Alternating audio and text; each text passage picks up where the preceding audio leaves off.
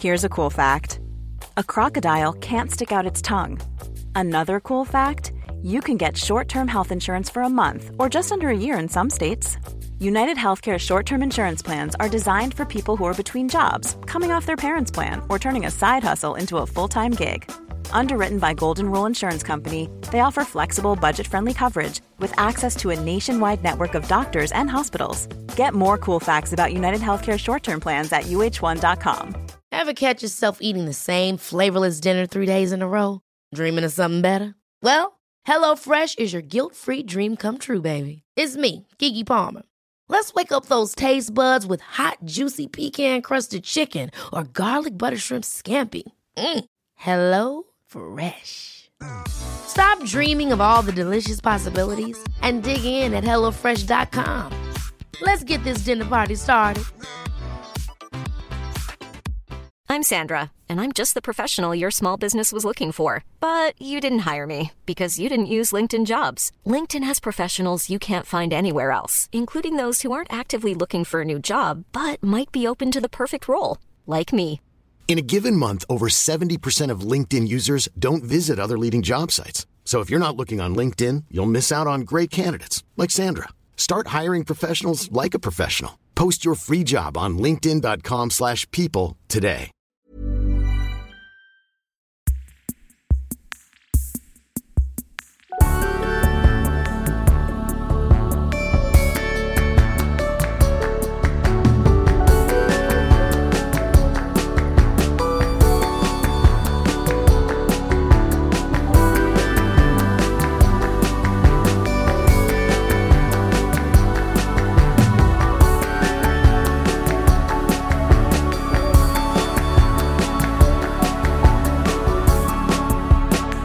Welcome back to See Also. I'm Brodie Lancaster, and I am, for the first time, without Kate on the other mic. We're doing a very special Poodle episode of the podcast today, and I've got a special guest to help me do it.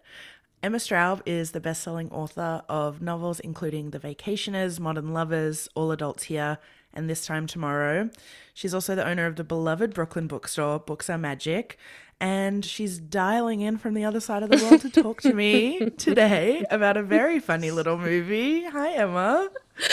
Hi, Brodie. Like, why did I do this to us? That's the real question. Like, why did I do this to us? I feel like we need a little backstory because, like our Poodle episodes, which for your reference, Kate, my co-host on the podcast, is a Poodle owner. And when we first thought about calling these like mini episodes, she was like, "It's not a mini, it's a toy, like a poodle." And so these are our toy poodles. Yeah. Where we just focus on one topic specifically, and it's almost always a movie.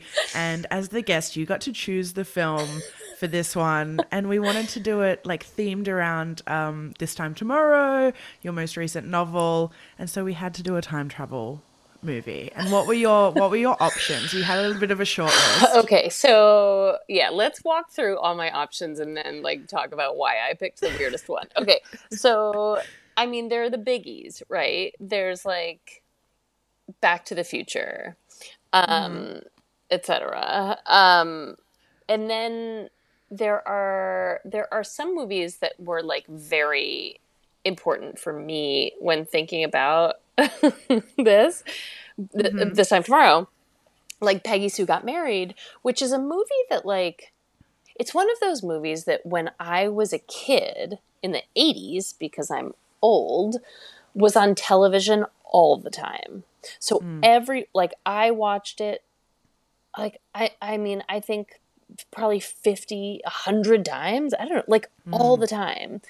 I knew every line in that movie. And yet to me, it feels like a movie totally lost to time. Like, I think people don't, it's, Francis Ford Coppola, right? Yeah. Yes. And like, it's got this amazing cast, but like Kathleen Turner, who's the star of it, like, I feel like she has like passed through like, you know, our cultural consciousness, and like nobody knows who she is anymore, even though she was such a big star in the 80s. And to me, she's like the biggest star. I met Kathleen Turner years ago in New York. What were you doing? What was the context? I had a couple of friends who were like UCB performers, and I had never been committed enough the year that I lived in New York to like camp out on a Sunday night and go to like the big Ass Cat show where they'd like get a guest monologist to talk, and then the improvisers would act out kind of scenes from what they talked about. And so I had a friend who was in the kind of performing cast, and so he like taped off a couple of seats for me so I didn't have to wait in line. And we went, and the monologist was Kathleen Turner. Incredible. Do you remember what she talked about? Like, I don't. I have no memory of what she talked about. I feel like if I sat with my friend Anton, who was also there with me, we could like maybe make it up and then just validate one another's like delusion enough to be like, yeah, that was it. But I do remember like we left the theater with her and her daughter, who was there in the audience, and like walked down the street, and we like gave her directions of where to go afterwards. I feel like they were all going to like a hotel bar for a drink. And afterwards we just kind of stood on the street, and I was like, I can't freak out because I have to be like the cool New Yorker to like not care that I just fucking met Kathleen Turner. Peggy Sue. Peggy Sue. Serial Mom. Like, did you see Serial Mom? God. Yeah. God, I love her. Okay. Yeah. We could do an hour on Kathleen Turner. Like, I know, honestly, the tangents have started already. Okay, so I thought about that one, but then I don't know, like for some reason, the movie that I was most drawn to talking to you about, Brody, was The Lake House, starring Keanu and Sandy B. And I had seen it multiple times before choosing it. Multiple times. I was thrilled that you put it on the list because it's the silliest. It's so silly. It's so silly. And like, it's like my notes originally were just a list of like questions. And I was like, wait, what? Wait, I want to see.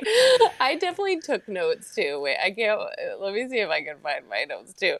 I mean, it's so funny because like it's what I love about it is that it was in that period of like the soft rom-com Keanu, which is a Keanu that I am partial to. I'm partial to all Keanus. Yeah. But like the action, like I have not seen all the John Wick movies. Me neither, but that's kind of what people like attribute his renaissance to, right? In recent years. Like people have affection for Keanu because of John Wick, and I've never seen a John Wick. For anyone who hasn't seen The Lake House, I'm just going to get a little bit of plot out of the way, but truly no plot summary can do justice to this kooky little movie. So it's a 2006 key era. The years are going to become very important. It's a time travel romance directed by Alejandro Agresti. It stars Sandra Bullock and Keanu Reeves. Sandra Bullock plays Kate, a surgeon at a big Chicago hospital. Keanu Reeves plays Alex, who is just a lowly apartment developer whose like brother and father are kind of like Frank Lloyd Wright, like chic, stylish, like designery architects. So he's like the black sheep of the family. And the two of them are reuniting in this film for the first time since Speed, which was like 12 years earlier. God, the greatest. The best. And that was the headline about this movie was Sandra and Keanu back together again. They play pen pals whose letters are mailed using what we're assuming is a magical mailbox at a normal lake house. Like, it's not the house that's magical, it's the mailbox and potentially the dog. We'll come back to her. The lake house in Chicago connects them across space and time because she's living in 2006 and he's living in 2004. Which is not a significant distance, but they make it out like it's Kate and Leopold, you know? And we'll get into, the rest of this like masterpiece question mark of time travel romance.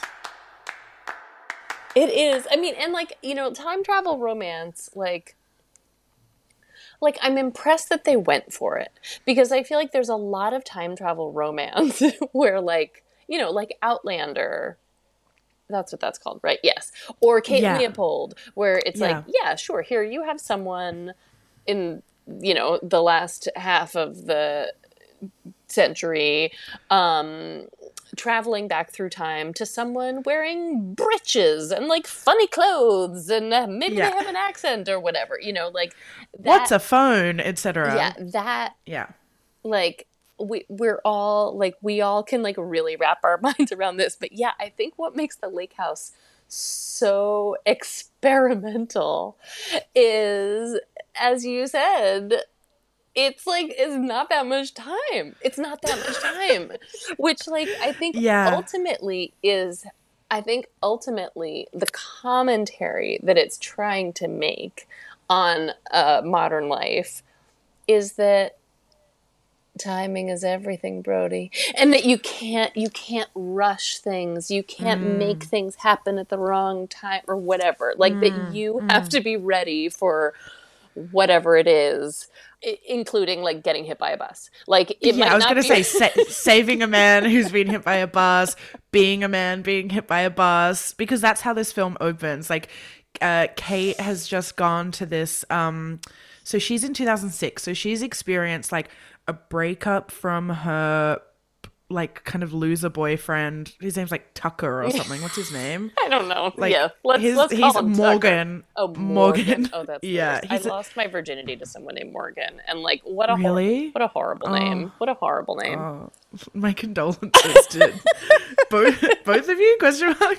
Yes, for sure. So she's like this is where the plot line already starts falling apart, because I'm like, okay, the movie starts and she's in 2006. And she is having lunch. She's just started working in a new hospital. She's sitting outside with her mother, who is like talking about global warming, and is like, first her mother explains the plot of Crime and Punishment to her in like great detail, which is weird. And then it doesn't seem to come up again. And then her mum is like, it's warm in February. That's global warming. Thank God we won't live to see it. It's 2006. Her mother's like 50. I was like, sorry, babe, you are going to live to see it. And then she sees a man get hit by a bus and die. And she is obviously very rattled by this, very traumatized. And her boss is like, go somewhere and like get off the grid, babe. Like, take your time. And so she goes to the lake house, which we find out by the end of the movie, he, in 2004, moved into the lake house, started writing these magical letters back and forth to her, goes to try to meet her at Daily Plaza, and is the man who gets hit by the bus and dies. So like he had to die for her to get to the lake house in the first place and start writing the letters to him 2 years previous. And those letters stop him from dying by the end of the movie. So here's the problem. Like, and this is the problem that you run into when writing time travel. Like, I cannot tell you how much time I spent thinking about, talking with like my editor, my agent, friends about while writing This Time Tomorrow, which is that like time travel causes so many problems. Like, it's so complicated. And like the conventional wisdom in writing time travel is that like you can do whatever you want as long as you follow the rules that you've set up for your particular circumstances. Mm-hmm. But yeah, Brody, as you have just extremely astutely pointed out, it doesn't make any fucking sense. It doesn't make any sense. Yeah. It doesn't make any sense. Did you watch it this time around with your like time travel expertise on that you didn't have the last times you saw this movie? Yes, I think so. Like, I think I was watching, like, thinking about the woman who was my copy editor for this book. And like, thank God copy editors are people who authors don't actually meet. Like, I do not know this person, thank God. Because, like, if it had been my editor, who I work with very closely, I would just be mortified, and I would just, like, have to wear a paper bag over my head all the time. Because the copy editor is going through and being like, you think it's Monday, it's actually Saturday. Like, they're like the continuity person. Exactly. And, like, that is the hardest thing I mean, that's hard in writing any novel, is, like, keeping track of things that, like, to me are not that important. I don't know if I should say that on a podcast. But, like, I personally don't really care whether it's Saturday or Monday, you know? Like, I don't really care. But copy editors care, and copy editors especially care when it's time travel. And so I think I did watch this movie with like like slightly traumatized eyeballs, and I think that is part of my reaction, that I felt like extra sensitive to those questions. And like, I mean, and like I said, like, I love this movie, you know, like, it's not even a criticism. But I do think that, like, there are viewers or readers or whatever who are more willing to be like, I am on this ride, I am enjoying this ride. And then there are people who like to poke holes and be like, this doesn't make any sense, as if it matters. And I just have never been one of those people. Yeah, it kind of, with this film, it kind of both can't matter and also matters a lot, because they're reminding you of how long it's been, and how, like, by the time he meets her at the end, it's been 4 years for him since they started writing letters. And for a lot of this movie, I was just kind of like, just wait.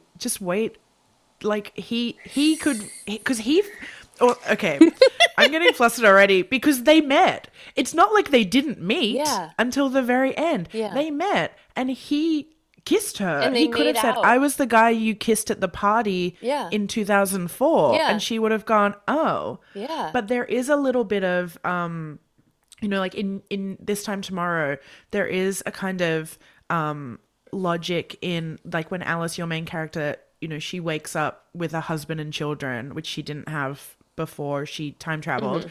And she kind of slowly starts, like, filling in the blanks start filling themselves in. And her memory kind of, like, patches up the holes that she has. And a similar thing kind of happens in the lake house, where she doesn't seem to remember meeting or kissing him, which caused her to break up with her boyfriend and, like, do all the stuff that got her to the point that we meet her in the movie. But him talking to her about the stuff that they did 2 years previously in her timeline makes her remember it. Yeah. God. Yeah. I mean, the time is ridiculous. Like, when she's like, oh, I, like, wish there was a tree outside or whatever. And then he, like, goes and plants a tree. And then you're like, and you watch this tree magically grow. Like an oak tree grow I'm in like, 2 years. I'm sorry. No. That is...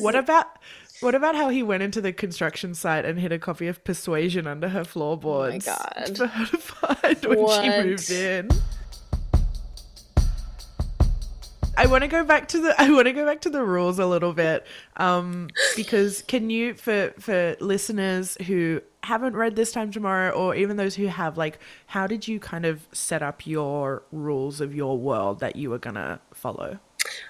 So I wanted it to be as simple as possible, because, like, I mean,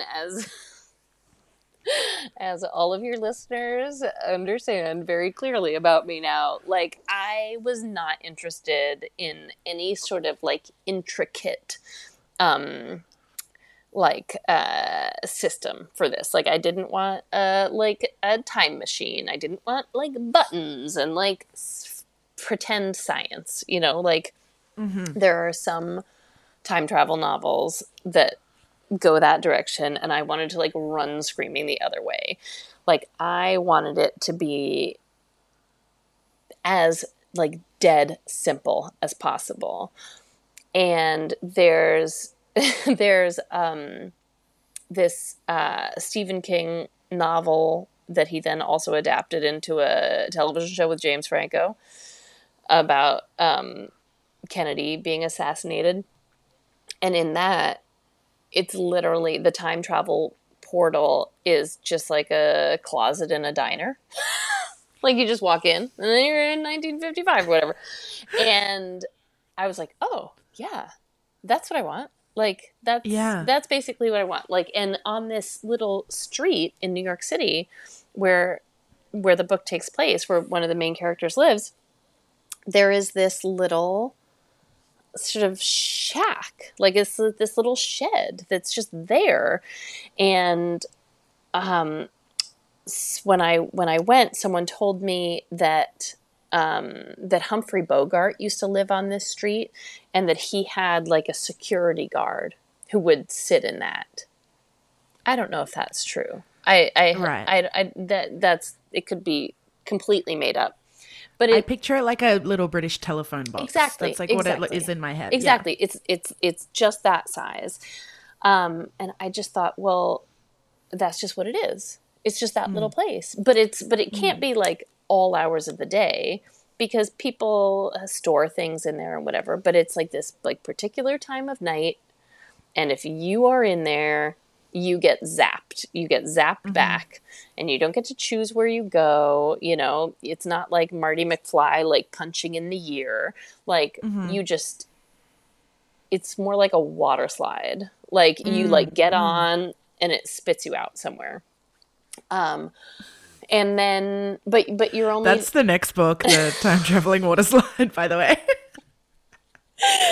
It just brings you to water parks in previous decades, or like maybe 2 years earlier in the same water park. Oh my God. And you only know where you are based on like bikini trends.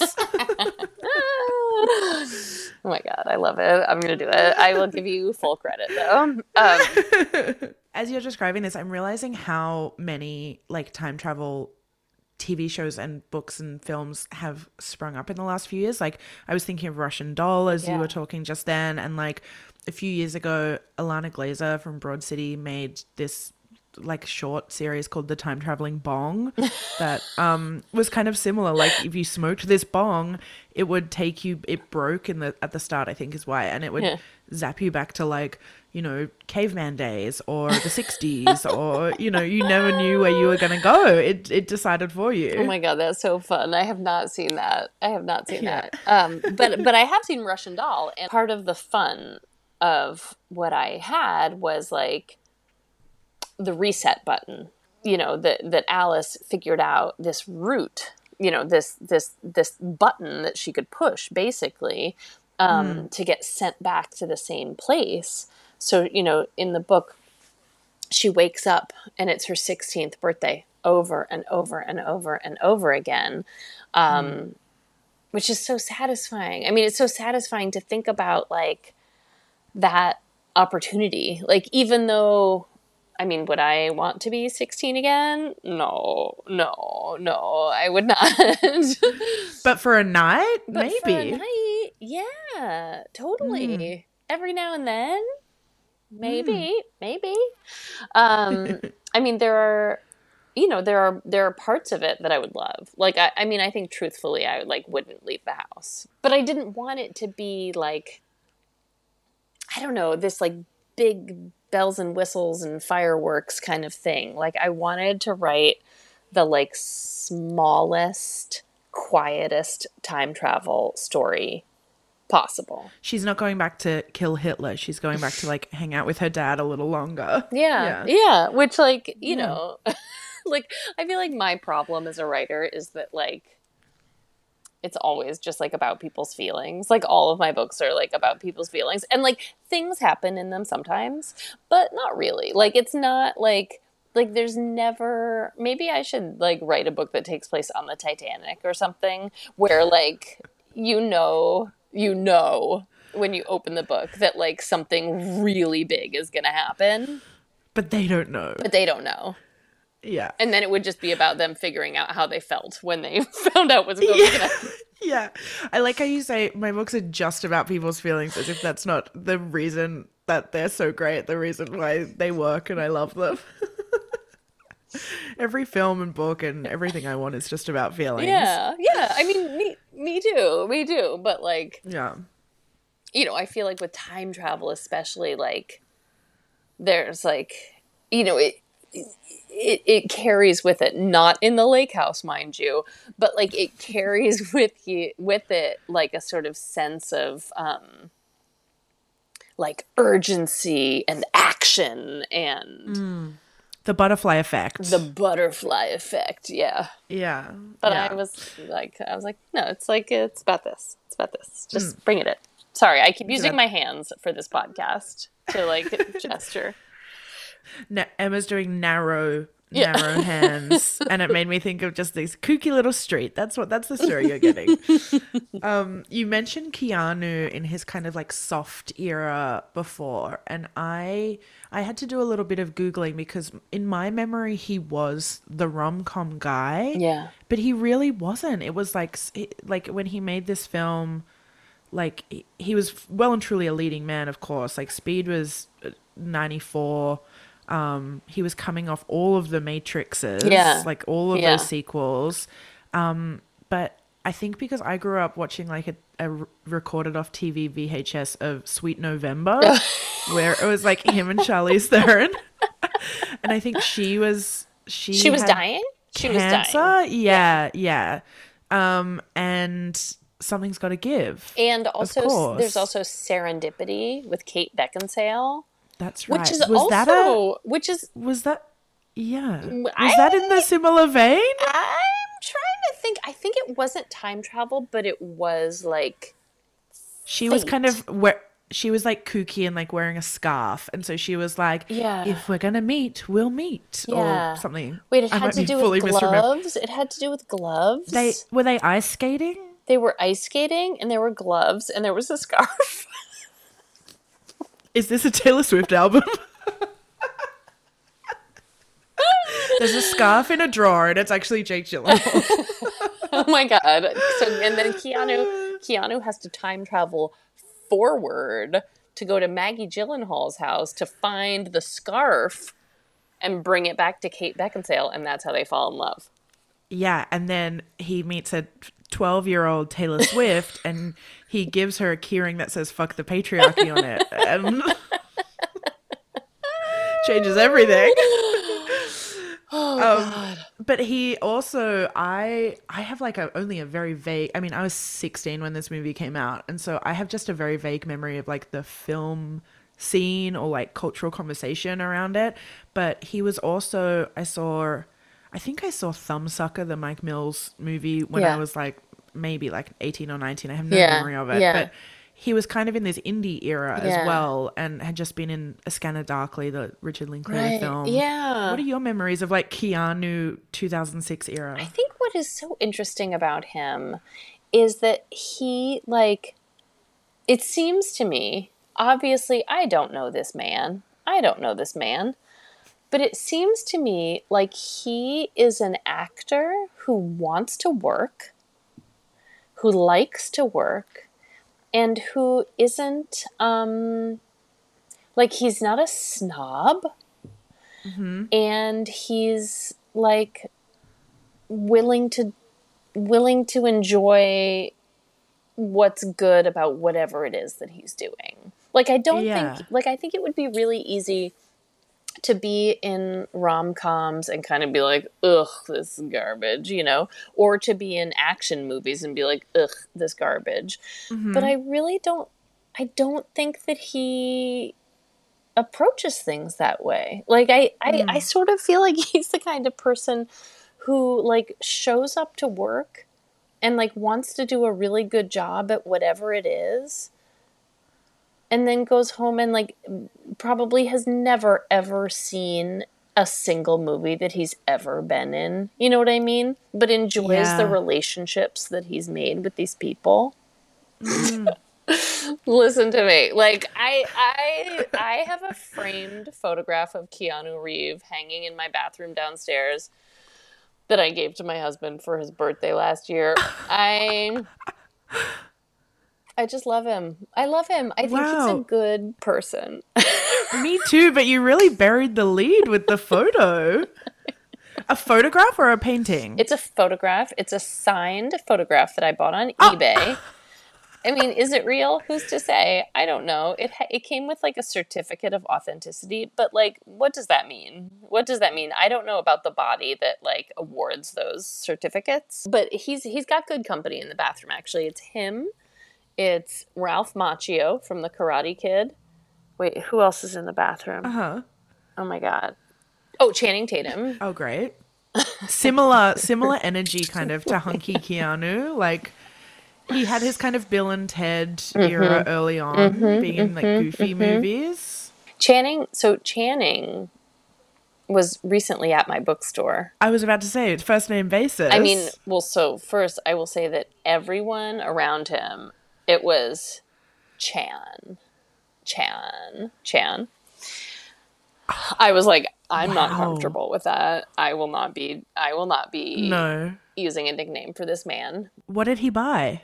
I mean, I gave him so many things. He didn't buy anything. I gave him like a party pack of things. But all of your books? I did not give him any of my books, but I did give him a lot of Books Are Magic merchandise, which I have been waiting to see him wearing. So we'll see. But he came because he wrote, he's written a few children's books.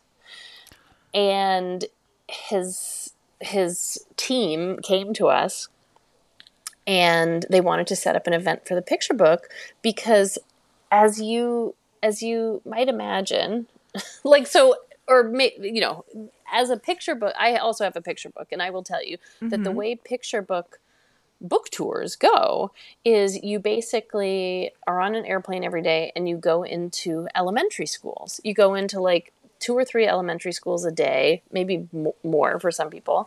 And you do a little presentation and it's a lot of work. And it's really like you doing like stand-up comedy for 6-year-olds for an hour.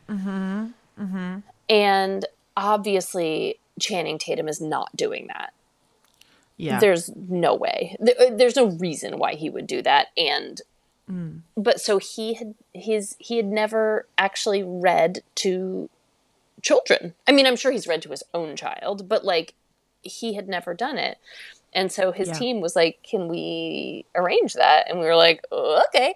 And so what we did was we closed off the street in front of the bookstore and we got like 100 kids from the local public school to come on a field trip to the bookstore.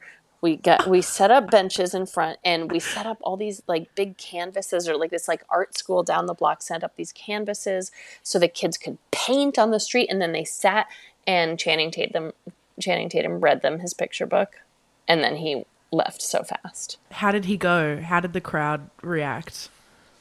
Do you think Channing Tatum is going to listen to this podcast? Absolutely. I would hope, but I doubt that this will get back to him. So here's what I'll say. So first of all, it seems horrible to be really famous. Yeah. It seems horrible. And like, you know, it's funny. Like, I feel like because my kids go to school with like all these movie stars, children, and I see famous people in the bookstore like every day. Yeah. I am so used to like New York City famous people. They're like walking to pick up their dry cleaning. They're at the grocery store. You know what I mean? Like they're taking their kids to school. They're forced to be in the world and be around people. But this, like, people were like taking pictures of him. It was like when you go see a rhinoceros or something at a zoo and you're like, let me take a picture of me and this rhinoceros because like nobody's going to be able to believe I saw a rhinoceros. Yeah. You know what I mean? Yeah. And I felt like I absorbed that, like that was going on for him. And so I'm like, so it seemed like I felt sad for him. Yeah. He did a great job. Yeah. Like he read his book. It went well. The kids had a great time.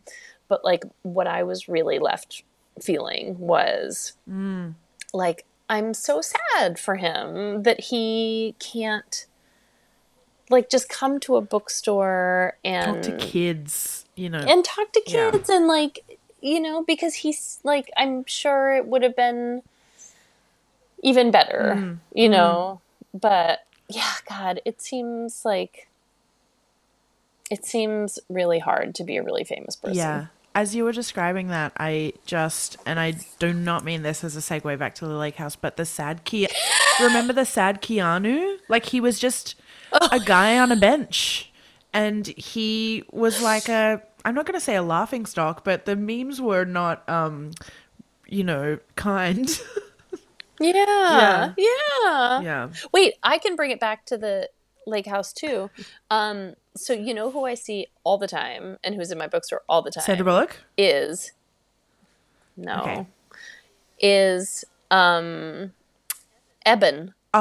who plays Keanu's brother in this movie, and who what a surprise to see him pop up, and who viewers will all recognize from The Bear. He plays the cousin Richie in The Bear, and cousin Richie. Yeah. Marnie's husband from Girls. Yeah. He's like a sourdough man in Brooklyn. He's like making bread. I love that he's a regular. Yeah. I mean, I will say, like, I don't know him. But he used to come into the bookstore that I worked at when I was in my 20s, when I was like also in my neighborhood, and I just remember he always asked for books that were like, I would say like 5 to 7 levels smarter than me, where like he'd ask for something and I'd be like, what? And, like I just was not like, that is a smart man. That is a smart man. Wow. And I see him all the time, and I have a lot of friends in common with him, and I'm like, I can't even hang. And that's fine. I know my place. Yeah. I know my place. He's not quite at rhinoceros at the zoo level, but he's like, I'm going to let you free range over there, and I'll just admire you. He is, I will say, so at the bookstore, we have like a Slack, that we use to communicate with everybody. And whenever he's in the store, the Slack is like on fire, and people are like, cousin's here. Especially after this year, season of The Bear. Oh my God, so good. The Taylor Swift. I know. The Taylor Swift season. And just wearing a suit. We did a whole episode on The Bear on C also, like a month or two ago. So he plays Henry, who is Alex's brother. And he's kind of, Keanu Reeves' character Alex is kind of estranged from his father and brother. His father is played by Christopher Plummer. Like they got the heavy hitters in this movie. Yeah, what a cast. Wait, like who made this movie? That's my question. Like, who made this movie, and like, did they ever make a movie ever again? Let me look that up because I actually don't know the answer. I'm gonna live tell you. Yeah, Alejandro Agresti. He made. It looks like he has made a lot of, like, he's Argentinian, and it looks like he's made a lot of Argentinian films that I'm not familiar with. But like the lake house is in like the top sentence on his bio. He's made films called Valentin and Buenos Aires Vice Versa, A Night with Sabrina Love, Wind with the Gone. That sounds fun. Yeah. So the lake house was adapted from a Korean film called Il Mare, which is the name of the restaurant that they like. She tells him to make her a reservation at Il Mare like 2 years earlier, and then she goes and he doesn't show up, and that's when she like cuts it off with him. But it's because he died in her arms. Right. I mean, that reminds me of like just other movies that were made somewhere else, and then Americans were like, well, I can do that. Like Vanilla Sky. Oh, I didn't know that was adapted. Yeah. It was a wild movie. Huh. And then it's like Tom Cruise? Yeah. No, it's not. Yeah. No, it's not. I think that Americans just get their like sticky hands on things. It happens with And- TV a lot. Like The Office is kind of Oh, yeah. the one good one, but like a beloved Australian comedy series called Kath and Kim got adapted in America, and like loved the cast. It was Selma Blair and Molly Shannon playing Kath and Kim, but it was a uniquely Australian show. Like you were here recently, you know that there are like some turns of phrase that we use that we don't even clock as being specific. And so it was just a bizarre choice of a series to be adapted. Yeah. God, I'm drawing a blank on any Why? other films except Funny Games, but they were both Michael Haneke. Like he did both of them. Oh yeah. Oh man. Yeah. And that, but that's interesting too. Like that. I mean, how cool. Yeah. It's the same movie, same cool. director, no subtitles. Different faces. Ever catch yourself eating the same flavorless dinner 3 days in a row? Dreaming of something better? Well, HelloFresh is your guilt-free dream come true, baby. It's me, Keke Palmer. Let's wake up those taste buds with hot, juicy pecan-crusted chicken or garlic butter shrimp scampi. Hello Fresh. Stop dreaming of all the delicious possibilities and dig in at HelloFresh.com. Let's get this dinner party started. Hiring for your small business? If you're not looking for professionals on LinkedIn, you're looking in the wrong place. That's like looking for your car keys in a fish tank. LinkedIn helps you hire professionals you can't find anywhere else, even those who aren't actively searching for a new job but might be open to the perfect role. In a given month, over 70% of LinkedIn users don't even visit other leading job sites. So start looking in the right place. With LinkedIn, you can hire professionals like a professional. Post your free job on linkedin.com/people today. Okay, so we haven't really talked that much about Sandy B. Let's talk. But she's my rom-com queen. It's like Nora Ephron and Sandra Bullock are tied in my mind. And like I was thinking, why is that? Because While You Were Sleeping is like not super important to me. But like 2 Weeks Notice, Practical Magic has a little rom-com-y in it. And I feel like, I'm drawing a long bow here, but The Heat with Melissa McCarthy, I think, is a platonic rom-com. And Speed. Like, I mean, Speed is... Oh my God, and The Lost City with Chan. Yeah, Chan, my friend Chan. Your friend Chan and Sandy V. That was a return to form. And that, I mean, that was a return to Kathleen Turner form, to bring it all back. Because that was Romancing the Stone. Like that, if you have not seen Romancing the Stone, never have. It's Kathleen Turner and Michael Douglas in, I'm going to say 1984. There are a couple of them. And it's like, she plays a romance novelist, Joan Wilder. And he's like an adventurer, basically. And it's, hijinks in foreign countries and kidnappings and guns and, swinging on vines through jungles. Wonderful. I'm in. Wonderful. Yeah. I have a flashback. I just had a flashback my grandparents had to a VHS set, and I remember seeing Romancing the Stone next to Black Beauty. Oh, yeah. There you go. Two perfect movies. I feel like the house obviously is in the same way that like New York's the fifth character in Sex and the City. Like the lake house is the third character in this film. Yeah.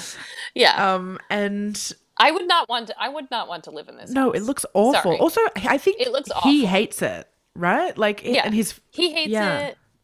His father hated it. Sorry, I keep cutting you off. No, please. I want to hear from you.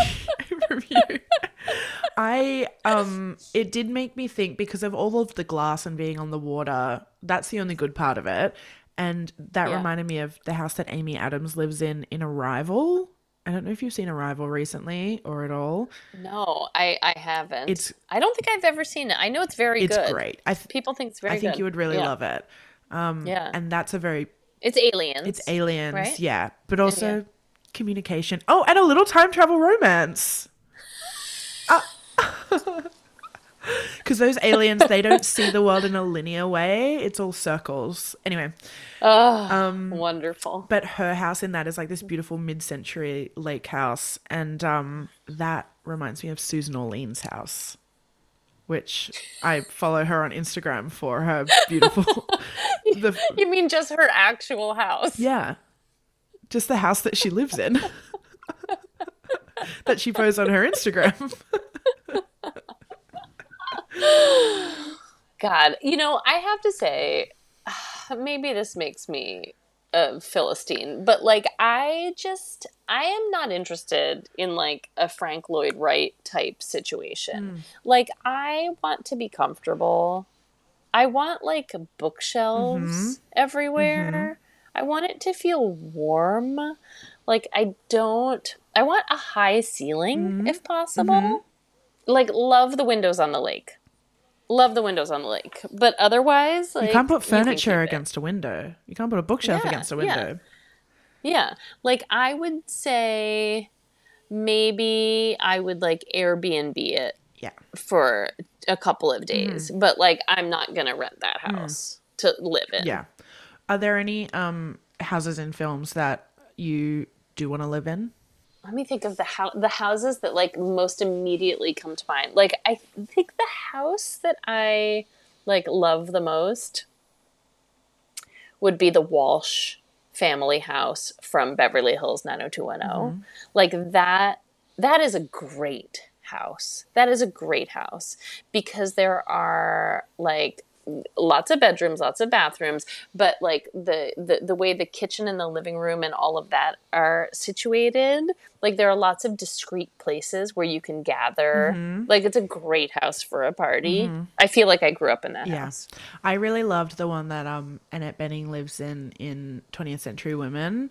I just think about like she has like the firefighters over for dinner and like Billy Crudup's there wearing all denim and Greta Gerwig's there being like talking about her period and they're all like gathered around the table and there's just like plants crammed in all around the walls because she's just like it's clearly like the sunny spot in the house. It's just like a house that's made for people to be in. Yes. Oh yeah, so good. In a very silly movie, there are a couple of very silly scenes and sequences that are mainly to show us that they're like reading letters to each other, like speaking out loud to each other. But are there any kind of like, when you think of the lake house, what do you think of as like the scene, the moment, the like silliest part or the thing that sticks with you? Yeah, I would say them like reading things out loud is ridiculous, but it's like is there a part where like I'm picturing Sandy standing next to the mailbox like holding her sweater closed. It's very tense. She's like, oh my God, is he gonna get this letter? I think that it's a letter that's like, you're gonna die, you have to find out, like stop. And then like the thing does the thing open or does it close? The little like, I think the flag goes, does the little flag or goes I think down maybe or the up? flag doesn't go up and then that's when is that when he arrives at the lake house like 4 years into his future? Because she like races because she's going to build a house with Morgan and she goes to Eben Moss Backrack's architecture firm, right? And on the wall is a sketch. She's like, oh, he died. Yeah, she's like, oh, can you give me his number? And then he's like, oh, he died 2 years ago today, actually, at an accident in Dealey Plaza. No, not Dealey Plaza. Daly Plaza? Yeah, Dealey Plaza where a different tragedy occurred. Yeah, and so then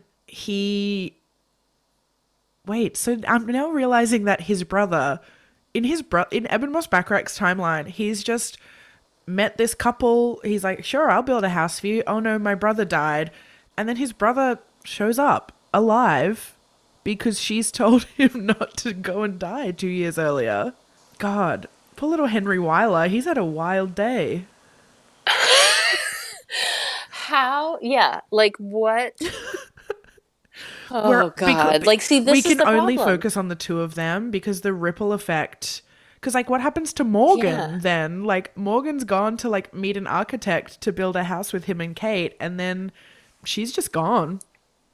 She is gone. Yeah. She is gone. She had one foot out of that relationship from the start. Oh, for sure. I mean, that was not going to last. That was not going to last. I mean, if it wasn't Keanu, it would have been something else. I don't think they would have like lasted through the construction of a house together. No. The weird part is also in this rewatch that I realized that Keanu, like, after kissing her in 2004, goes to Morgan's office and just gives him the keys to the lake house. Yeah. And is like, she can live there. Here you go. It's for her. And this guy... She likes it. It's her house. She likes it. Yeah. Yeah. Oh, okay. And then he's like, okay, great. What? Okay, I guess I'll give my girlfriend this house from a stranger. And the dog. And the dog. And the dog. The dog just shows up. I mean, I will say, like, in my book, the one thing in my book that my editor and the copy editor, everybody kept asking me about, and I was just like, no, I'm not answering these questions. It just is what it is that there's a cat in the story, in the book, that is immortal. The cat is immortal. The cat is going to live forever. The cat lives on this street and is going to live forever. And my editor asked me so many times, like, you have to, like, explain the cat. And I'm like, no, I don't. No, I don't. The world is a mysterious place. You don't, because then people like me can DM you on Instagram and go, wait, was the cat going in the box too? And you're like, oh yeah. Oh yeah, that's... Yeah. Like, it's... I mean, like, to me, how wonderful. Yeah. Like, I feel like I write books that, like, are not full of, like, weird, mysterious phenomena. Mm-hmm. You know, like, my books up until this one have always been extremely, like, terrestrial. You know, like, they have their feet on the ground, my books. And with this one, I was like, you know what? Fuck it. I have a perfect cat. Yeah. You met my killer. I met Killer. Killer was a perfect cat. And, like, Killer in that book lives forever. Killer gets to live forever, and that's allowed. Yeah. And it's right. Yeah. Yeah. Yeah. Thank you. There's this great website that's all about, like, I think it's called, like, tracking the temporal anomalies of the lake house. And it's and it has a section called "The Bitch is Magic," which is about the dog in this film. Yeah. I mean, and with that, I was so for it. Like, I'm so for it. I'm like, okay, the dog is running back and forth through time, and, like, is like accepted from the rules of everyone else, and that's great. And he kind of, I forget, the dog, they, like, they're the one that brings them together, right? Like, kind of like runs, is the reason that they meet in 2004. It's like the Parent Trap, really. Yeah. For the dog. Yeah. It truly is. But the Parent Trap is both twins. Right. But the dog is both twins. Because the dog exists in both timelines. And so, therefore, the dog is both twins reconnecting their parents. Yeah. I wonder who the dog is there at the end, right? When they meet and they're kind of all lit in, like, a golden field and look like they're dead and in heaven. Oh, the dog is definitely there, 100%. What if we're supposed to believe that she died, like, going to find him at the lake house? Because they look like they're in heaven. In the final shot of the film. That Sandy died going to meet him. I'm just thinking this right now because it really does look like an afterlife kind of dream sequence, you know? I wish I had a better understanding of the Argentinian sensibility, you know? Because I feel like maybe. You can never be sure. You can never be sure. I kind of like it. I kind of like that. The Argentinian sensibility. I kind of like that. Okay, I had 2 questions at the end of my notes. One is the dog magic, which we've covered? And the second is, if you had to tell someone in 2004 what 2006 would be like, what would you have told them? I had bangs. Wait, okay, let me think. I definitely had bangs in 2006. Did I have bangs in 2004? I think I would say don't get bangs. It's also, if you think about it, sort of a commentary on aging, where like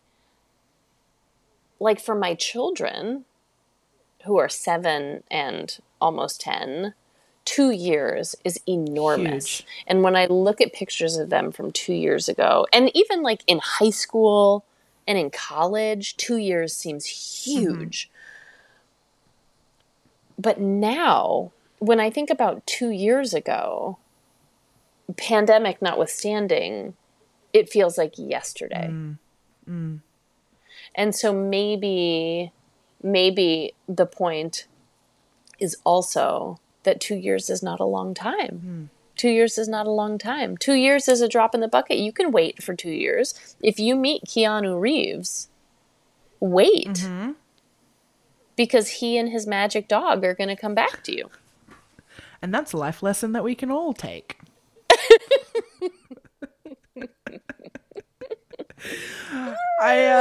So those are my 2 questions, but I also have like, I still have all my notes about like the paw prints, the box in the attic. Her phone rings. It's not him because he's dead. It's Morgan. New Year's Eve. It's 2006. He waits a total of 4 years. Yeah. And it ends by them going into the house. And my final note was, see you, Morgan. Because he's never hearing. He is never going to hear from her again. Never. Also, one other question. I've never read Persuasion, but there's a whole through line in this movie where, like, when he first meets her at a party in 2004, he knows who she is. She doesn't yet know who he is. It's very time traveler's wife in that way. Very unsettling kind of storyline. But she talks to him about Persuasion, and I feel like he maybe knows that it's an important book to her. Oh, because he's picked it up for her, the book at the train station. Yeah. And I've never read Persuasion. From your memory, do they describe it right, like correctly? So can I tell you my Persuasion story? Yes. So recently, maybe this was even like in thinking about the lake house. I bet it was. I decided that I was going to listen to the audiobook of Persuasion. But when I listen to audiobooks, I have started doing this thing that is probably so bad for me, which is I have an eye mask that is connected to headphones, and I listen to audiobooks as I fall asleep. And then if I wake up in the middle of the night, I will sometimes put it on again and fall back asleep. So I usually listen to nonfiction that I don't care about particularly. Like where I'm like, I'm going to miss a huge chunk of something probably. So like I listened to David Grann's book, The Wager, recently, which is like about like shipwrecks and pirates, whatever, mutiny and cannibalism. And like it never mattered. Like if I missed an hour of it, it didn't matter.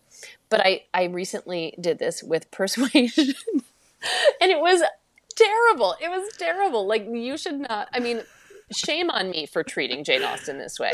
Truly. That the fault is entirely my own. But I was like, wait, what? I missed so much. So yeah, I mean, basically the plot is wait. Okay. That's the plot. Well, yeah, then is wait. they did kind of nail it. Yeah. He put a copy of that book in her floorboards and she waited. Or she actually didn't wait. She found it immediately. She gets a lot of satisfaction in this movie because he's doing stuff 2 years previous. Oh, I want a tree. Oh, I want a book. Okay, another really, you've set me up for a great segue. Speaking of audiobooks of Jane Austen, you had a little And Just Like That encounter recently. I did. A different celeb at the bookstore. So, everyone's favorite unemployed lawyer, so Miranda Hobbs. So what's so funny about it is that HBO came to, I can't remember who wrote to us first. If it was HBO, I think like a location scout came first, but then it turned out that Samantha Irby, who I'm friends with, wrote the episode, and a woman named Rai Russo Young, who I went to high school and college with, directed the episode. Oh, wow. So I knew all of them. And Samantha Irby was like, yeah, I like wrote it for you. Like, I wrote this for you. I wrote this to be at Books Are Magic. And I was like, thank you very much. And they paid us so handsomely. So handsomely. And they were so professional and so terrific.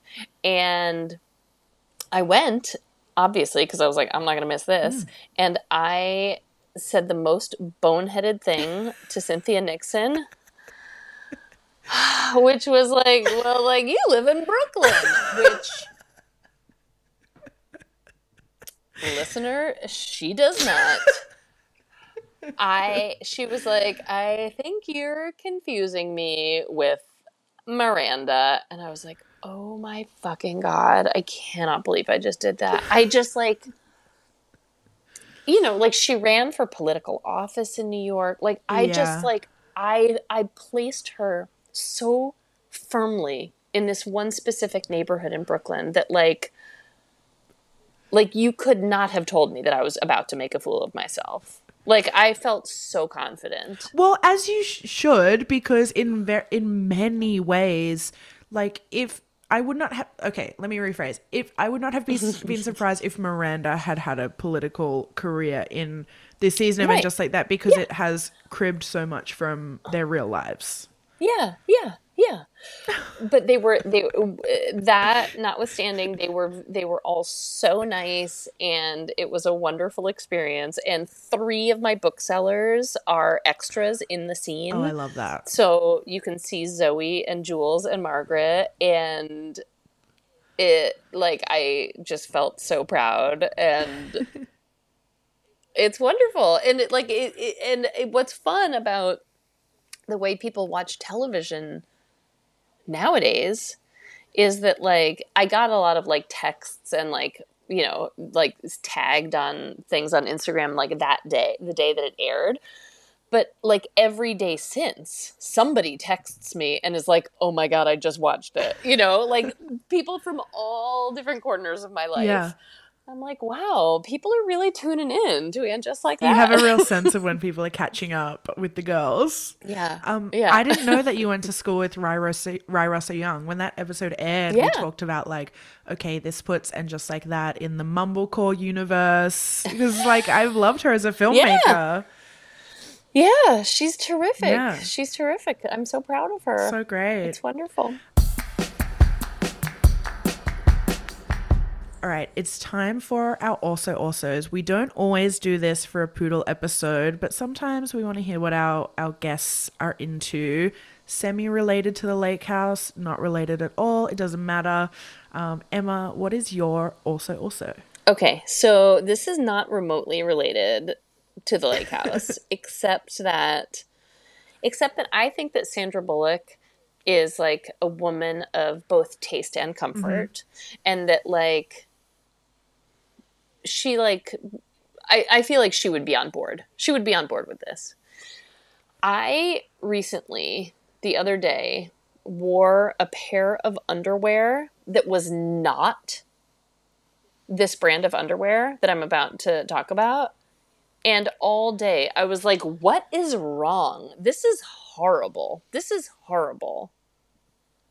And then I realized that it's just that I had replaced almost all of my underwear with ARQ. Is it that? Do you say ARC? Oh. I don't know. Never said it out loud. Yeah. Their underpants are the greatest. I can't go a day. I love them so much. I'm Googling right now. They come up to like my neck. Great. Coverage, comfort, style. Like, I love them so much. Like, my boobs are too big for their bras to really work for me. Mm-hmm. But I was at the Brooklyn Book Festival this fall, and I was wearing one, and I was sitting there with Min Jin Lee, and this woman came up, and she was wearing like a tank top with like a very low tank top. And I could see that she and I were wearing the same thing. And I was like, look, we're wearing the same underwear. And Min was like, what is happening? Min does not show people her underpants for no reason. Weird. But I just felt like it is the best thing that I have done for myself in the last, I would say, year and a half. That is my also. Love this hot tip. When you were in Australia a few months ago, you were very effusive about some like base layers that you'd found as well. Yes. So I really trust your recommendation. Yes. When I was in Australia, I was so cold. And yeah, I got tights and a bodysuit. Was it Wolford brand? From Wolford, yeah. And it's the kind of thing where you're like, this is a lot of money to spend on this item. But you forget that, like, it's only a lot of money if you wear it one time and then it rots in your closet. Like, if you wear it 100 times... Or on the entirety of a trip to Australia. It's free. That's how I justify shopping. It's free. Oh yeah, that's what TikTok has coined as girl math. Oh. Which is like, if I buy tickets to a festival in 6 months, by the time it comes around, I'm like, I don't remember that money. This is a free ticket. Yeah. Yeah. Yeah. Unfortunately for me, that is how I do math. Yeah, me too. If I return something and it cost me $50 and then I get $50 back, I just have $50 now for free. Someone gave me money. Yeah. Girl math. Okay, my also, I mean, I was going to shout out Eben Moss Backrack in The Bear, but we don't need to. He's gotten his due this episode already. I would like to recommend both a book and a bookstore here in Melbourne. The kind of Frank Lloyd Wright-y, mid-century modern-y stuff. There's, kind of a history of that in Australia as well.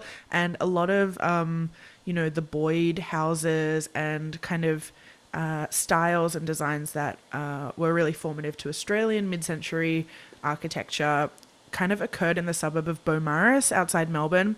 And there's a book, I think there's 2 books now. There's a sequel by Fiona Austin called Beaumaris Modern, and beautiful pictures, like really interesting kind of architectural history. If that's your thing, you can buy copies of it from Bookshop by Euro. Wow, I've never said it out loud before. But they have a store at Collingwood Yards if you're in Melbourne, and they also have an online store. So as always, all the links will be in the show notes of the episode. Emma, this was so fun. Yay, Brody. I love seeing you and talking to you. Me It makes me so happy. Me too. Come back soon, please. Back to Melbourne. I'm ready. Next time Nigella's here. We didn't even get into your Nigella Lawson anecdote, but Emma met Nigella Lawson accidentally when she was in Melbourne a few months ago. Nigella basically like fed me with her own hands. She like commandeered your much. dinner, but in a way that was great. I mean, it was a thrill. Yeah. It was a thrill. It was a thrill. I had so much fun when you were here, and I will come to New York, you come to Melbourne. Sounds good to me, Brody. Thank you for having me. Thank you for having me.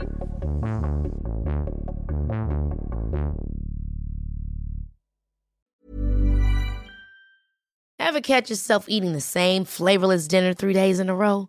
Dreaming of something better? Well, HelloFresh is your guilt-free dream come true, baby. It's me, Keke Palmer.